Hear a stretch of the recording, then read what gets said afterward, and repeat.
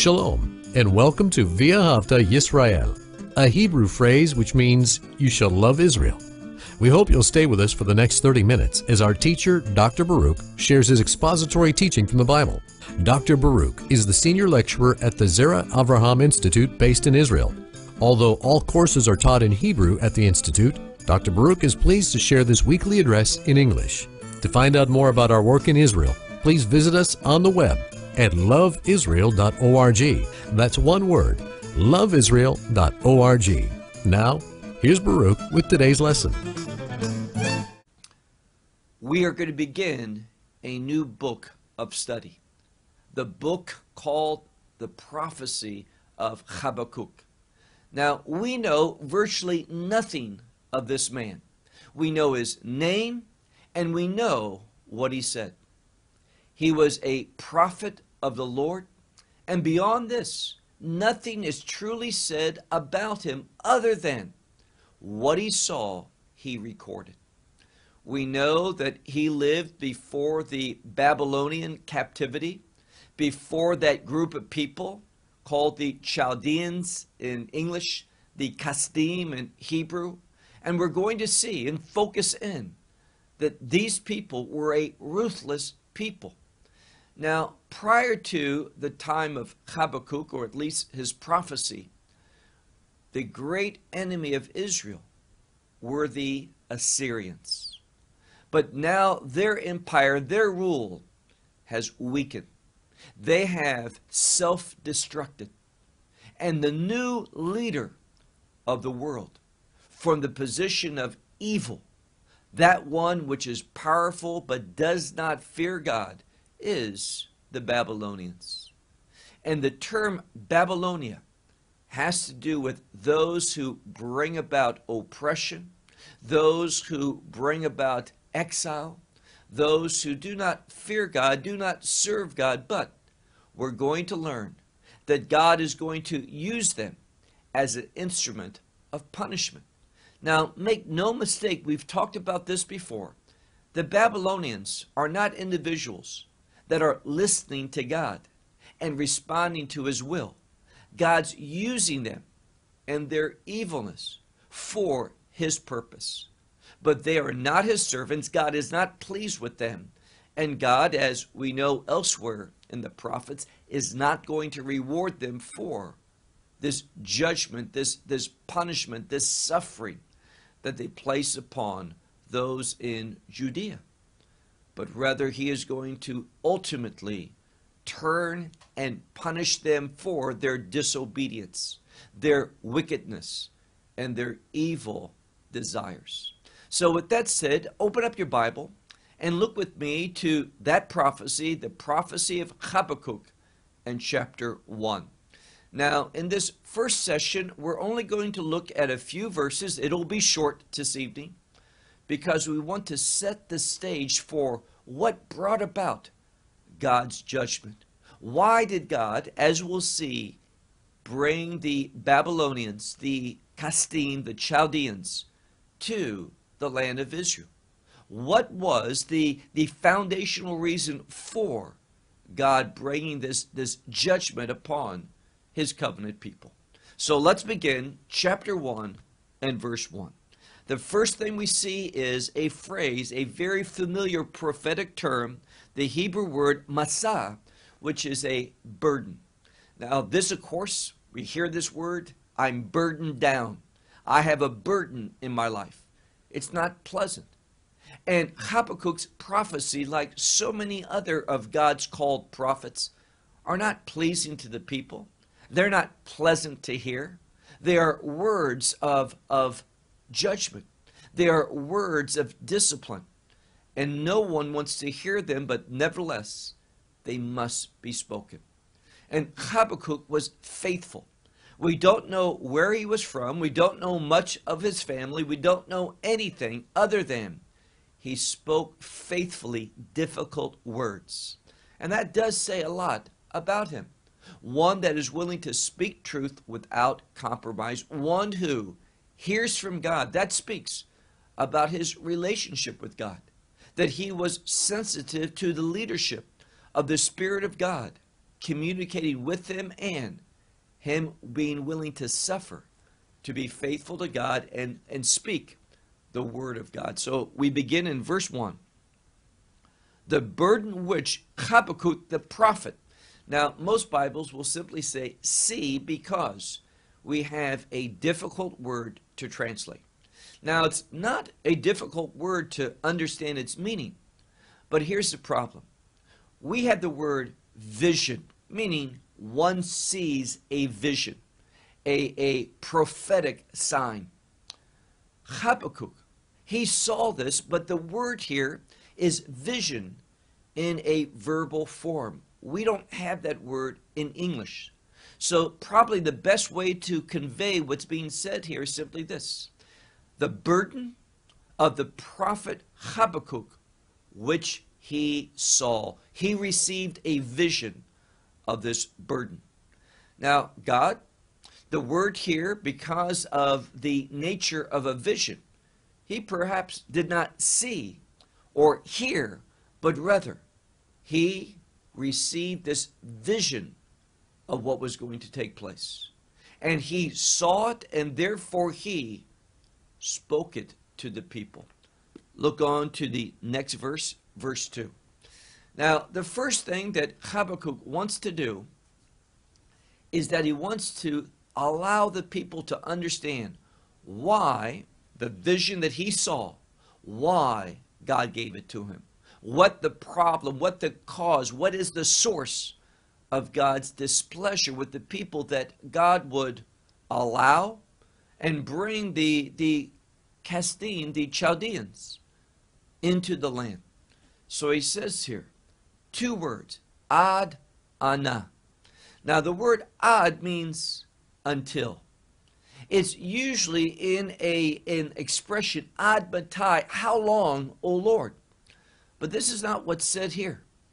It says ad, meaning until, and then the next word, ana, is a plea. It's a petitioning God, calling for help, calling for assistance, beseeching God to do something to bring a change.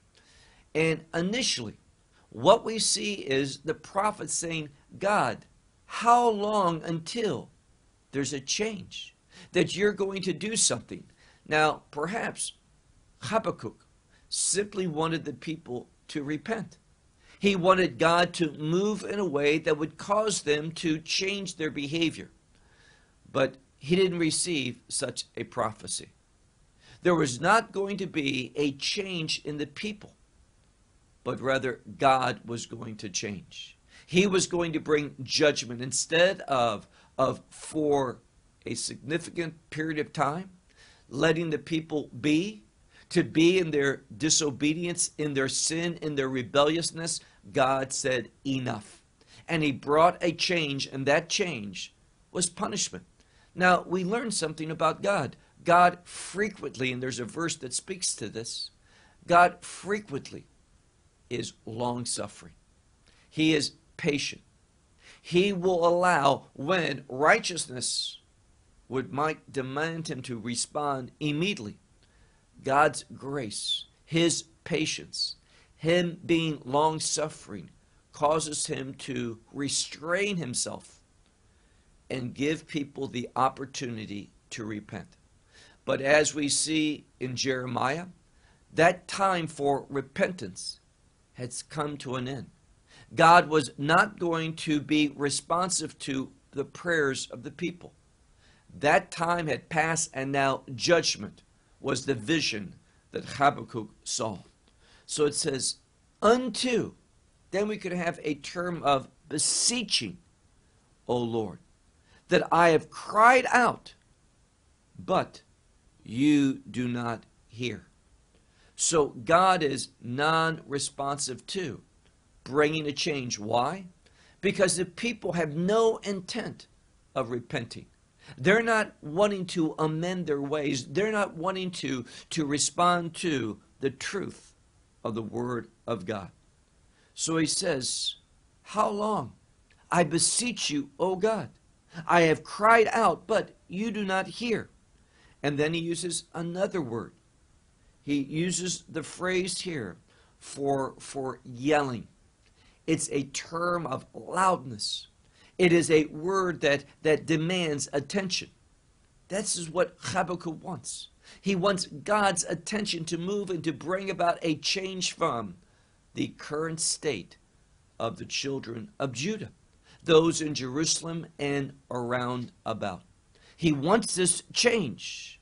And he says, I cry out, I yell unto you. And what does he yell? The next word, Hamas. Now, I've mentioned this word. In fact, one of the first places that we see it in the scripture, the first place, is in the book of Genesis. It was because of Hamas that God brought the flood. Now, this speaks about a very clear indication where the people are spiritually.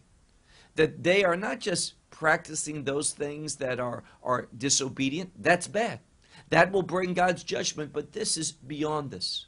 Now, many Bibles will translate the word Hamas simply as violence. It is violence, but there's another word for violence in the Bible, alimut. Now, that violence is violence with a purpose, meaning this. Perhaps a robber wants something. Now, he would just take it, but because that person gives a fight, doesn't want to just let go, doesn't want that thing to be taken away from him, what happens? That robber will use violence. He might injure that person. He might shoot that person, kill that person. This is alimut. Now, Hamas is different. Hamas is violence for the sake of violence. It's because a person enjoys the suffering of another. This term Hamas can clearly be used in regard to the nature of Satan. So what's happening here is that the people are reflecting more of the character of Satan than the character of God. And Habakkuk, he cries out, he yells, because he's grieved over this, and he knows that if there's not a change, the people are going to go into exile. So he says, I yell unto you, violence, Hamas, but you do not save. You don't bring that change. And we see here that there's a relationship based upon context between salvation and a righteous change, righteous behavior, those things that are in line with God's word. What we see is this. Habakkuk rightly is able to discern that the people are living rebelliously, unrighteously, and in conflict with the instructions, the commands of God. He wants a change. Obviously, the change is the people would repent. The people would amend their ways. The people would embrace the word of God. But, as we know elsewhere in the scripture, they're not going to do that. And therefore, God is going to respond. He is going to end. This is this change I'm speaking about. He is going to end his long-suffering, his patience, and he is going to move. How? Well, we're going to see that very shortly. Look at verse 3.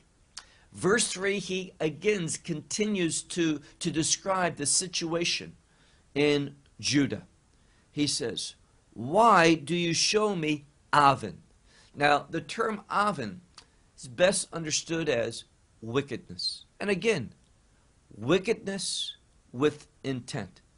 It's not someone that does something by mistake, that he falls into some type of sin and he regrets it. He knows it's not right. But here, Avon is a behavior of wickedness. And those who practice it desire it. They're seeking it. They are lusting after those things that are wicked. So we see here that the people aren't in ignorance. They're not unaware of this. They are willfully rebelling against God. So he says, why do you show me Avon and trouble? Now, this word for trouble implies that which is moved out of its proper way. Trouble is really the outcome of it. Someone changes something, does something that's incorrect, and trouble is the outcome. And he says here, why do you cause me, and this word is a different one. It says in the first part that you show me. This means to look upon something, to gaze upon it, but the difference is with intent. Habakkuk, he does not enjoy, he does not want to look at those things that are bent in the wrong direction. That Israel, Jerusalem, Judah, the people of God are out of position. And they've placed themselves in this unrighteous state, willfully. This is what is being emphasized here. And then finally it says, and it came about, Reeve. Reeve is a conflict, a contention. And this is what really characterizes, instead of on Rosh Chodesh, that is the new month, there's an additional part of the Amidah, that prayer, that main prayer that is said. And it's added a phrase, Kol Yisrael Chavarim. All of Israel are friends. There's unity. There's peace. There's togetherness. That word chaver, friend, means to be joined together. But here the word reeve means something in conflict, something in defiance of that. Reeve has to do with conflict, and then he says not only is there conflict, but he also says, and madon. Madon simply means strife. So there's conflict, there's strife, there's contention among the people of God. And it says, and strife will be lifted up. Meaning that there's going to be a prevalence of this type of behavior, strife between one another. So there's no love for one another. There's not a practicing of the mitzvot, of doing the responsibility of God that he's given us for our neighbor. All of that is ignored. People are pursuing that which is wicked, and therefore as I pursue my desires for wickedness, what happens? People get in my way. People make it difficult for me because they're pursuing their desires of wickedness. And what does, for example, the book of Yaakov, that is James, says? Why is there strife and conflict and wars among you?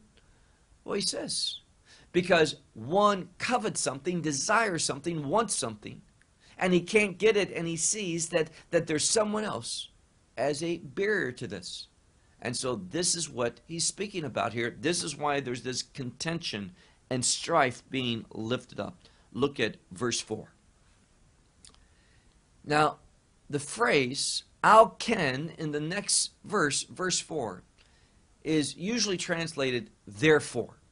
It speaks as a result. What happens because there's strife and people aren't loving their neighbor as themselves, they're not understanding their responsibilities to God and to their fellow man? What happens? It says, therefore, tafug Torah. Now, the word hafugah is used in modern Hebrew for like a ceasefire, bringing an end to something, a ceasing, a stopping. And what he's saying is, this is what's happened. The Torah has ceased to be practiced, ceased to be revered, ceased to be taught. There's no interest in the law of God. Now, let me share with you something that I believe and I know, and that's this. When the Spirit of God, how does one receive the Holy Spirit? Through faith in Messiah Yeshua, through a salvation experience. And what the Word of God teaches us is this.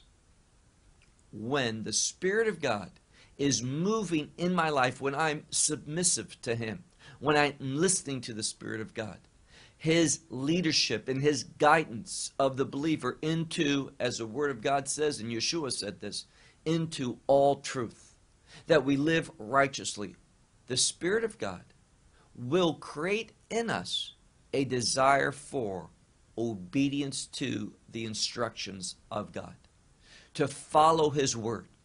Now, I said not too long ago, when people hear that, they can accept that. But when you use a different word, when you say the Spirit of God will move in my life and give me a desire to obey the commandments of God, people speak legalism. They reject that. They believe that you're teaching something that's contrary to the gospel. No, this is incorrect. The gospel message, this redemption that we have, will put within us, it causes us to be a new creation. And we will want to obey the commandments of God. In fact, the Holy Spirit is given to us, just look at Romans chapter 7 and verse 6, that we can fulfill the commandments of God, not according to the oldness of the letter, but the newness that the Spirit brings, so that we can agree with God's purposes for giving us these commandments and will want to fulfill them. So it says here, verse 4, therefore, because of this wickedness, because of this wrong behavior, not trusting in God, what has happened? Therefore, the law, the Torah, has ceased. And it says, and will not go out for perpetuity, meaning the judgment. Now we see something that's very important. There's a relationship in this, and this is poetry as well. Prophecy is by and large poetic in nature. And we see here two things. We see the Torah is mentioned, and then we see the term mishpat, which is judgment or justice. Justice in the sense of putting things in order. The Torah gives us the instructions, the understanding, the framework, the mind to know what is justice, what needs to be done. In the same way that we know that the elders would sit at the gate of the city and they would render judgment, meaning they would hear something and they would say, what is the just, according to God's terms of justice, his definition of justice. What must be done? How does this situation need to be handled? Well, here we see the foundation for justice, and nothing's changed because of the New Testament. It's the same standard of justice, and that standard is taught to us in the law. Do you think God would give us this book and say, today, because you're a believer, you can just ignore the commandments that I gave to my people in the first 5 books of the Bible? No, it's all the Word of God. We're supposed to demonstrate those commandments in the newness of the Spirit when we really fulfill the objective of God. Not simply skidding through and doing the letter of the law, the minimum, but we want to, not to just casually say, I haven't transgressed, but that we have fulfilled the purpose of God. Now look at the second part of verse 4. It says, for Rasha. Now, Avon, that we looked at earlier, wickedness, and Rasha are closely related. Oftentimes they're translated in the same way. And they both have to do with a conduct, a behavior, and an intent that is willfully in conflict with the instructions of God. So they have a degree of rebelliousness. These are not people that are in ignorance. They are knowingly, willfully rebelling and choosing that which is wicked. And what does it say here?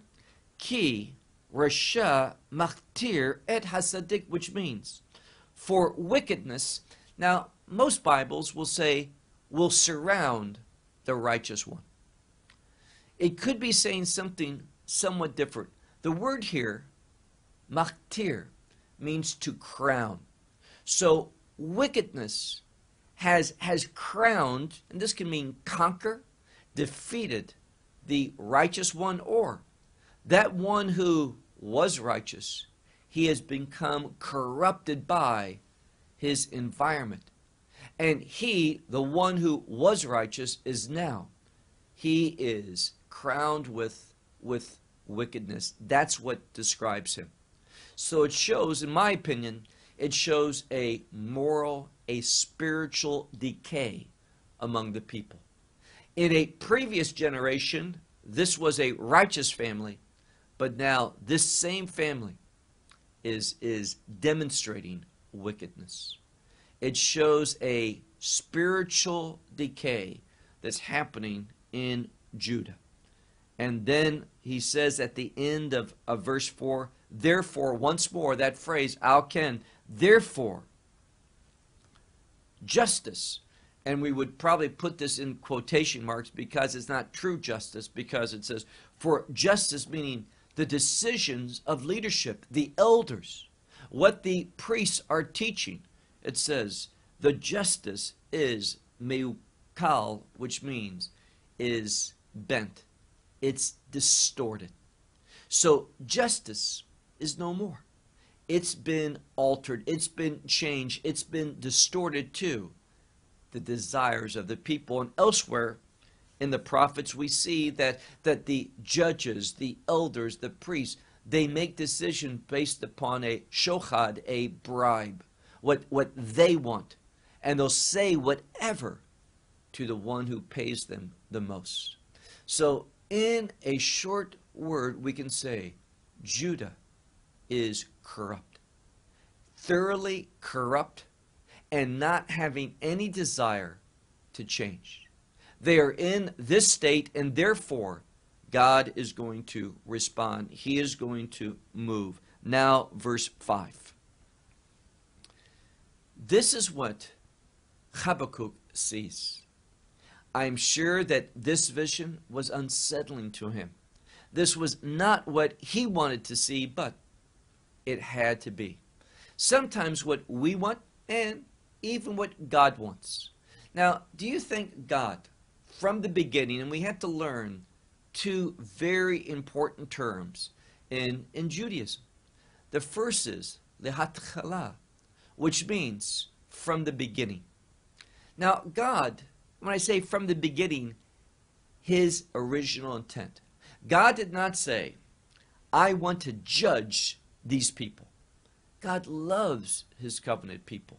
He wants to bless his covenant people. Blessing them, the hatchala, is his desire. Originally, God says, I want to bless. I want to provide. I want to defend. I want to help. I want to change them into a glorious people. That's lehatchala, from the beginning, God's original intent. But when we are rebellious, when we choose sin, when we are defiant against the instructions of God, there's a change. Instead of God blessing his people, sharing forth with them his love, and perhaps it's his love that causes him to discipline them, but instead of showing this loving kindness, what does he show? Judgment, wrath, punishment. Now, yes, whom the Lord loves, he punishes, but in this sense, there is going to be death and destruction. It's not going to pass quickly, we know. Jeremiah tells us that this Babylonian captivity is going to last 70 years. They are going to suffer greatly. Now, look at our text, what it says. Verse 5. He says, look, and this is a commandment. He commands them, verse 5, to look among the nations. In other words, go and behold these various nations around you. Pay attention to them. Why? Because one is going to do something. He says, and again, it's that word for gazing thoroughly, looking with intent, paying great attention to something. So he says, verse 5, Vehabitu, which means look intensely And then we have the same word repeated twice. And what it means is to be astonished or amazed or shocked. And the word, as I said, appears twice. We normally translate that as being utterly amazed, utterly shocked, astounded on what God's going to do. Now, usually, we are astounded by God's goodness. We are amazed of His mercy and His grace. But here, it's going to be different. They're going to be shocked at what God is going to bring about. Look again at verse 5. Look among the nations and gaze intently, and you shall be amazed or astonished. For, and again we have a doubling of the same word. This is a word for activity. So God, and this is the context, He is utterly going to perform something, meaning He's committed to this. He is going to bring about, He is going to act in a specific activity. And what is that? He says, in your days, I'm going to act utterly in this manner in your days. And He says, Lo taminu ki yesupar, which means they would not believe it, even if it was told.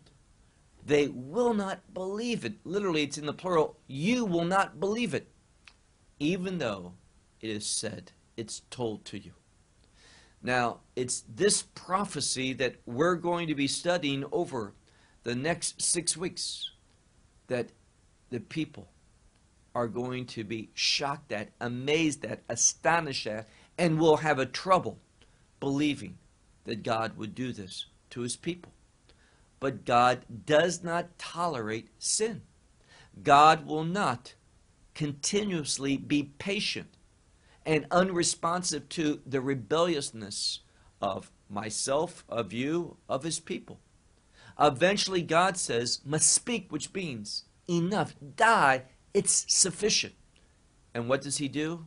He acts. There's a change. Instead of being patient and long-suffering, God says enough, and His hand is heavily placed upon His people. Verse 6. For, and then we have a word. Now, the phrase is hineni. I've spoken of this word before. Hineni means behold me. Behold I, and usually there's a verb that follows what He's going to do.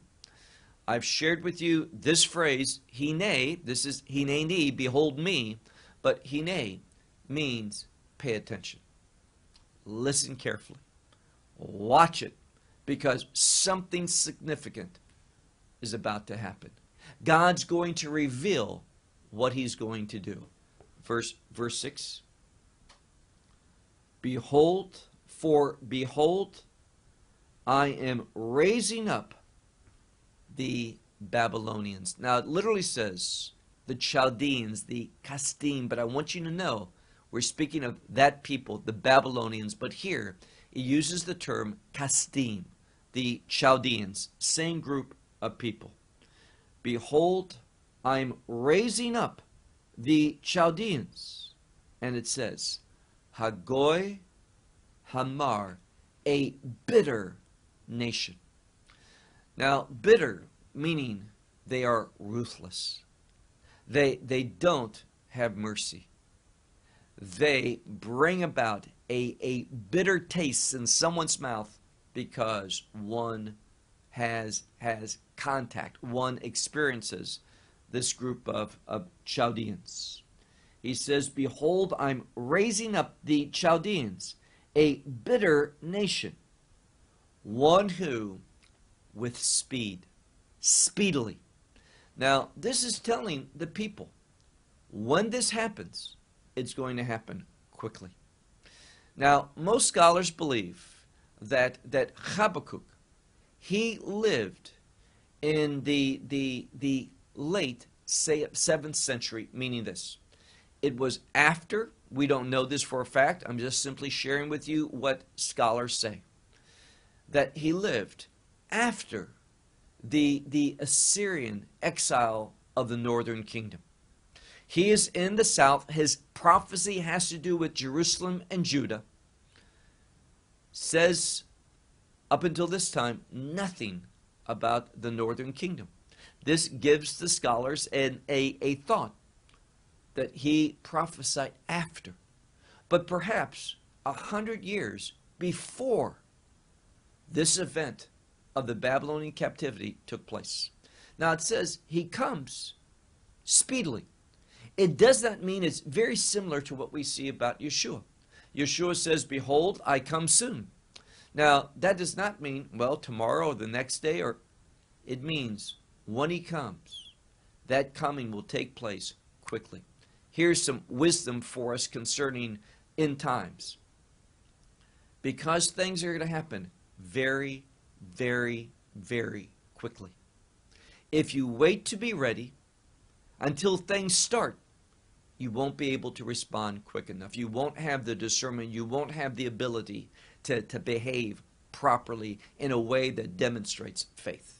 You need to be ready now because things are going to happen quickly. And we see changes in this world taking place rapidly.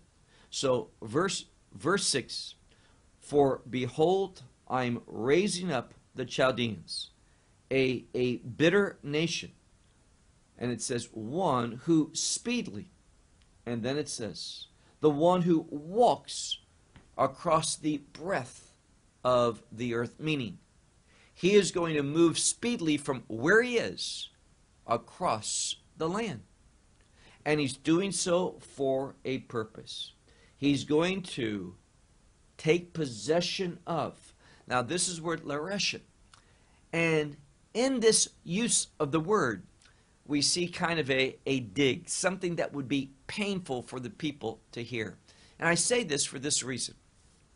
In the Torah, God commands the children of Israel, lareshet et haaretz, to take possession, or many times it's translated to inherit the land.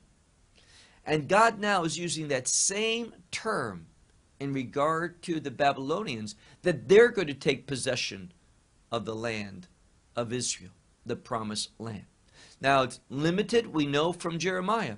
It's not a eternal state that the Babylonians are going to rule over Judah, but temporarily, but they're going to take possession of the dwelling places that are not theirs. They're going to oversee the land that does not belong to them. And that's very important that you see verse 6 ends in this way. One more verse and we'll be done. Verse 7. Now here it says ayom. Ayom is a word, comes from the phrase iyum, which is to threaten, or a threat if it's a noun.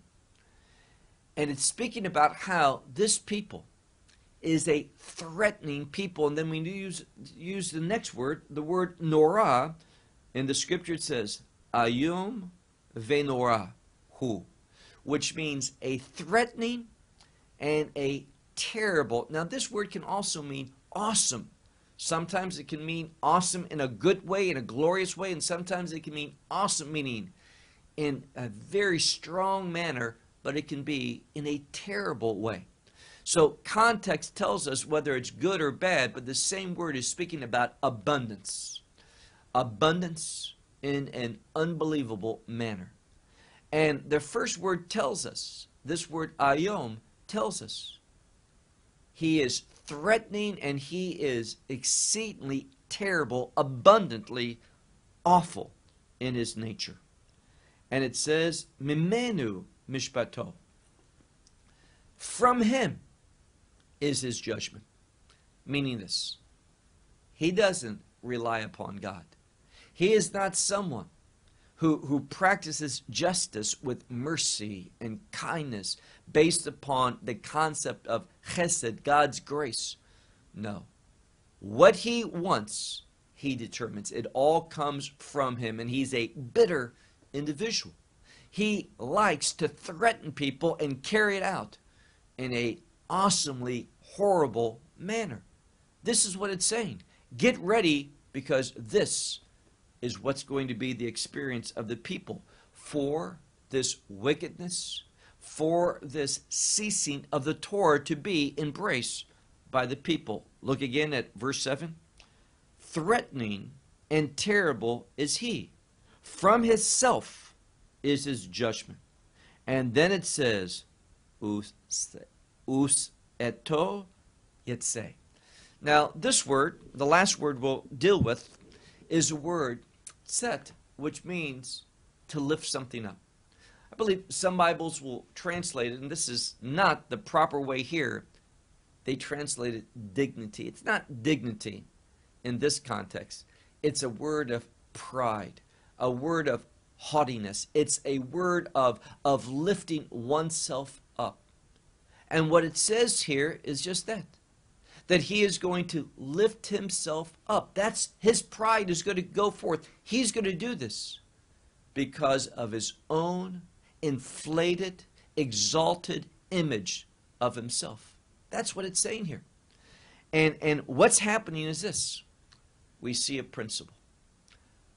Pride will cause you to be used. Normally used by the enemy. Pride causes us, this self-exaltation, that desire to exalt self, will cause you to be manipulated by the enemy. In a very unique way, God, he is using that for his purpose. This prideful Babylonian, the Chaldeans, they are coming in order to exalt self. God's allowing it. He did not force them. This is not his will from Lahatchila. It's, and here's the second word that I didn't share with you, but diavad, which means after the fact. Meaning God does not want to bring this judgment upon Judah. It's only after the fact that the people are wicked thoroughly, that they have caused the Torah to cease, that there's strife and contention, and injustice is going forth continuously in a perpetual way. There is nothing that's going to change the people other than this. And that's why God uniquely, he changes. Now, I know that the Bible speaks about Messiah, and this can be applied to God. Obviously, I did believe in the divinity of Messiah. He's the same yesterday, today, and forever. This is not what we're talking. It's not his nature that's changing, but it's his will for a people. God does not say, I, from the beginning, will this one to be evil, to be disobedient, so I can punish him. This is not God. But when someone is rebellious, defiant, someone who rejects God's purposes, God's nature from the beginning is to bless all people, to love all people. But when we reject him, then that's going to bring a change not in the nature of God. God's always righteous. And it's his righteousness that causes him to change his behavior instead of being this blessed God who gets forth grace, forgiveness, compassion. That changes. And God will act in a way of punishing, of way of bringing not blessing but curse. It's all connected to his nature, his Torah nature. The Torah says, I set before you this day life and death, blessing and curse. God says, I want you to find life and blessing. That's his nature. But if we reject that same God who's forever righteous, who's forever perfect, this same God, he will move to bring death and curse upon his people. That's his nature. He's forever righteous. And he will not change in these righteous ways. He is consistent. He blesses good and he curses evil. That's our God. Well, we'll learn more about God, what's going to happen through this prophecy, what Habakkuk is going to reveal. much wisdom in his prophecy, a short prophecy, only 3 short chapters, but full of important information. So until we continue on next week in the second part of chapter 1, Shalom from Israel. Well, we hope you will benefit from today's message and share it with others. Please plan to join us each week at this time and on this channel for our broadcast of loveisrael.org. Again, to find out more about us, please visit our website, loveisrael.org. There you will find articles and numerous other lectures by Baruch. These teachings are in video form. You may download them or watch them in streaming video. Until next week, may the Lord bless you in our Messiah Yeshua, that is, Jesus, as you walk with Him. Shalom from Israel.